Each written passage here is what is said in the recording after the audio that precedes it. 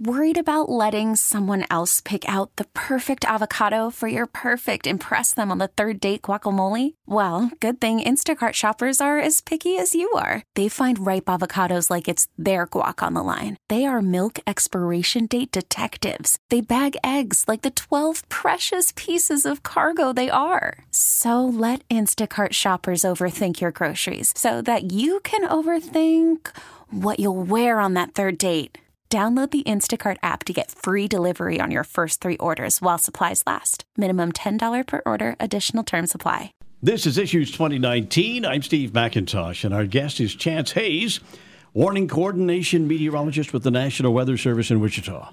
How about that? Morning, Steve. That's a mouthful, isn't it? That is an impressive title.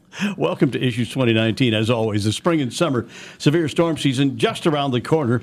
Each year about this time, Chance comes on to share a lot of valuable information with our listeners. Chance, you have a big educational effort called Storm Fury on the Plains. Tell us about that. We do. It's a community outreach program where the National Weather Service travels, across the state, to be quite honest with you. All 7 National Weather Service offices will hit each county in the state of Kansas to provide specialized training to the public, storm spotters, storm chasers, on exactly what to look for in the clouds and to know when it's bad.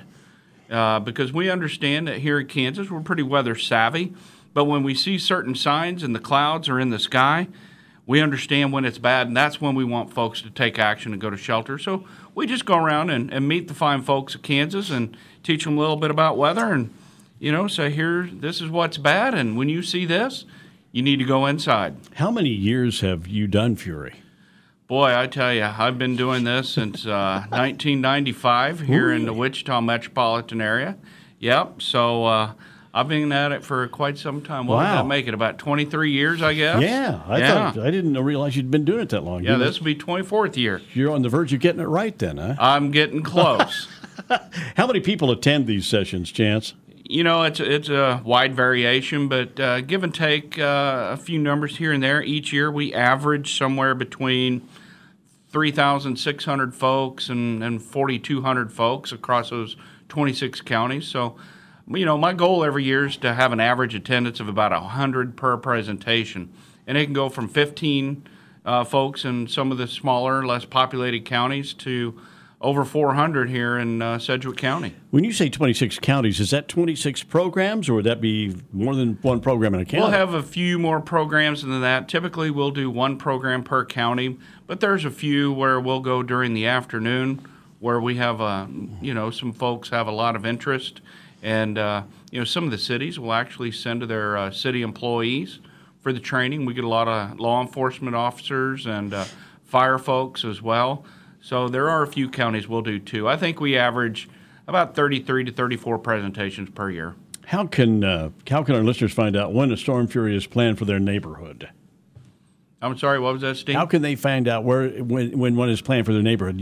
Is it on the webpage? Oh, it is on the webpage. Yeah. They can just go to weather.gov/Wichita, and up at the top it'll just have a link to Storm Fury on the Plains. It'll list all the venues that we're going to be at over the next month and a half. Or they can reach out to their local emergency manager. We work very closely with those fine folks to organize the presentations for us, and they'll have that information also. We're going to talk about the storm season, the spring storm season, but as you and I sit to record this conversation, we're having a storm of, it was just cold, wet, rainy, icy, misty, everything at once. And it's nasty. It's nasty. It is. But in wintertime, when it comes, for just a second, let's talk about winter stuff. You bet. What's the most dangerous thing about winter storms other than getting stranded out there someplace, I suppose? The most dangerous is driving, to be quite honest with you. Unfortunately, we have more injuries and fatalities in most years due to people driving too fast on the ice or the slick roads and losing control and having, single car or multi-car accidents. So that's the number one difficult thing for us is just truly trying to get people to understand to slow down. Mm-hmm. If they slow down, they're going to make it to their destination. If not, they run a higher risk. We haven't had really a big snow season for years, it seems, in south central Kansas, but that's one of those things that I've heard forecasting snowfall for a given place is almost impossible for meteorologists. It's very difficult. You can be within a couple of inches, but usually it's kind of tough. I mean, there's so many different parameters that you have to look at. The most important is probably the thermal profile, or the temperature profile of the atmosphere. Typically we think as you go up into the atmosphere, it gets colder. Well, sometimes there's warm pockets of air up higher in the atmosphere, and if that frozen precipitation falls through that warmer pocket, what does it do? It melts. So then we have to think, well, how thick is the air below that warm pocket? Is it going to refreeze? Is it going to turn into sleet? Or is it going to remain rain and then freeze on the surface? So, when we're trying to look at these different layers of a cake and understand exactly what the temperature is, how deep it is, it becomes pretty doggone difficult. It does. Let's talk about the spring storm season now. People seem to be most interested, of course, in tornadoes. Now, how many did we have in Kansas last year? In the state, we had 45 tornadoes last year in Kansas, and that was actually a slow year, because if you look at the average number of tornadoes from when we really started keeping track of them back in 1950, the state average is 62. So what's that making, about 17 below normal? And how many did you say we had last year? We had 45. Okay. And typically when you look at climatology, they look at a 30-year average, and our 30-year average is all the way up to 95 tornadoes. So we were 50 below that 30-year average. So, when you look at tornadoes, yes, number-wise it was a slow year, but, unfortunately, you go talk to the fine folks over in Eureka, it wasn't a slow year for them. It only takes one tornado to be a bad year. And is there any possibility that when you say 45, do you know that accurately, or does that come from computers, or does that come from people? Like three people could see three different tornadoes. You know what I'm saying? Those are the official reported tornadoes. And so basically, a lot of times we'll have to triangulate that, and then each office will go out and do damage assessments to try and find the track of the tornadoes, and those are about as official as what we can come up with. Could one have touched down that we didn't get reported? Absolutely. Yeah. That could have happened. Oh, yeah. But, this is as good a number as we can possibly get. Yeah, if you want to find out how rural the state is, just drive from here to Colby or something. Oh, no question about it. There's some big flat places out there. There's a lot of big flat places. And for most of the time, the tornado is going to, if it touches down, it's going to be far from anybody. You're absolutely right. And, that's one good thing about living here in the heartland is the majority of tornadoes that touch down in open country and cause minimal damage. 45 last year. How does that compare with recent years then, Chance? As the last couple years, we've seen a spike in the number of tornadoes. But prior to that, we were in a downward trend over the previous few years.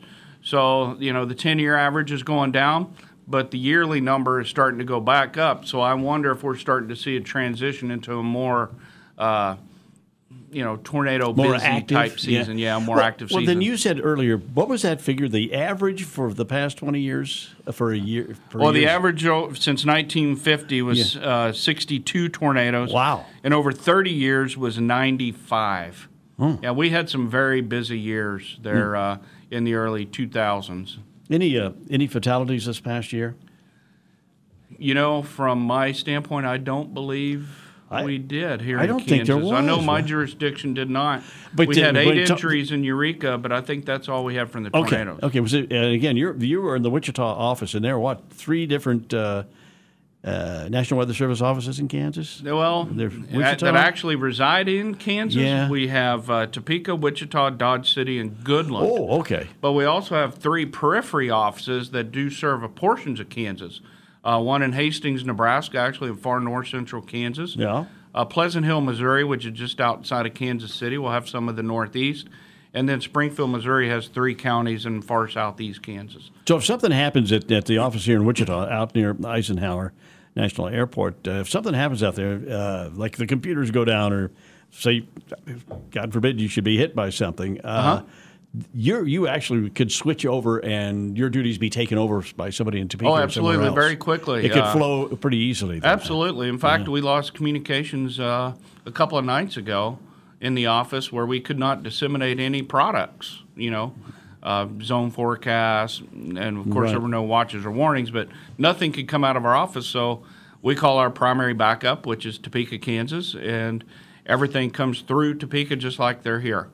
And if Topeka's busy, we can reach right out to Dodge City, Kansas. They take right over for us as they're our secondary. And here's what kind of neat is, this is something new over the past couple of years. We also have a tertiary backup. Okay. A fancy word for this Okie here. Me too. Rapid City will actually serve as our tertiary. Rapid City? Yeah, absolutely. Way up north. Where is that? South Dakota. Is that where the Mount Rushmore is? Uh-huh. Yep. Really? Yep. That's your backup. Up there in the Black Hills, isn't it? All right. They're our third backup. Just in case we're really busy here in Kansas, they can take over for us. How does Kansas, we always ask you this every year. We're known as Tornado Alley and all this, but how do we really stack up in terms of number of tornadoes compared to other states around the area? You know, I did some statistics on that a year or so ago, so I don't know if it's 100% accurate. Yeah. But when I did do the statistics, there was only one state that had more tornadoes than Kansas, and that was Texas. Oklahoma was, I believe, a close third to us. That may be changing over the last couple of years since our numbers have been down a little bit. But Texas was by far number one. But, you know, when I look at it from a square mile standpoint. Geographically, Kansas is a lot higher than they are down in Texas. Yeah. And Oklahoma's probably right there. Yeah, absolutely. Yeah. Well, is there any way to know what kind of twister season we're going to have this year, Chaz? You know, I can't tell you, to be quite honest with you. You probably thought the Chiefs were going to be in the Super Bowl. Well, I was hoping that they would. You know, my hopes got shot just a little bit there, since I'm no longer a Cowboys fan. There you go. You know, I can tell you this: we are going to have storms in Kansas. We will have some tornadoes. You know, in fact, I think I was looking back through the years, and there were a couple years we only had 2 reported tornadoes in my jurisdiction. Yeah, wow. So maybe that will happen. I'd be very happy if that does. But we will have large hail and we will have strong winds. Okay. And honestly, folks are going to be at more danger due to the strong straight line winds and hail than they are with tornadoes in most cases, because it happens more frequently. We're going to talk about in just a minute. What's the most important thing, though, for our listeners to remember about tornadoes? I mean, not that Dorothy's house got taken away, but there's got to be something really to think about. You know, the most important thing is to understand the weather, respect it, and go to shelter. You know, it's all about taking risks, and I'm one of those. I do not like to take risks, and if there's the potential for that hazard moving into my area, I'm going to go ahead and go to shelter. And that's what I want folks to understand is we don't ask you to stay in there for one whole hour. You know, I can remember as a kid going and sitting in the closet in the hallway for over an hour during tornado season. Now, with all the technology, you folks here at the radio station providing them up-to-date, instantaneous information, they know when the threat is there and they know when it's passed. And it's just a short time frame they have to stay in shelter, and that's what I'm asking them to do. You know, even, of course, when it gets bad like that, I've covered the storms, and I'll tell you, I'd just soon be in shelter and not be out trying to take pictures and doing stuff like that. And at night, it gets really scary. It's really scary at night because you can't see what's coming except for the lightning, and then by the time you see the flash, you may have already been struck. It's too late. So it's extremely dangerous at night. You know, we understand storms. You know, we all have these smartphones with radar imagery, and we can see where the red is. I mean, folks just need to understand, if you see red on the radar imagery and it's moving towards you, it's bad. You need to get inside. But get inside before the red gets to you, because you can be struck by lightning before that red ever approaches. I think I may have told you this a couple of years ago. I was out at night looking for tornadoes out around Colwich, and for some reason I got completely turned around. I didn't know whether it was going south, north, east, or west. And I finally, after driving a little bit, I hit a main road, and I knew where the heck I was. But it can be confusing. Night, Absolutely, it sure can. And another sad thing is if you're out, you can get caught off guard. Right. I mean, I was You out. don't have that bubblehead 24 hours. Oh, absolutely. I got caught chasing last year, and I had to do some slick maneuvering to get away from the storm. You're listening to Issues 2019 on the Entercom radio stations. Our guest is Chance Hayes, warning coordination meteorologist with the National Weather Service in Wichita. Tell us the difference between watches and warnings for tornadoes and thunderstorms. Okay. Basically, a watch, we're telling you to watch out. Pay attention to the weather. Pay attention to all media outlets, be it radio, television, social media, because there's so much information on social media anymore, just to know when conditions are prime and what the anticipated time frame is going to be. And then the warning means you need to take action. If you are in the immediate warning, that means at a minimum, get indoors, get inside of a vehicle, and if it's a tornado warning, you need to find your shelter, because now we're doing things on a polygon base versus a county based.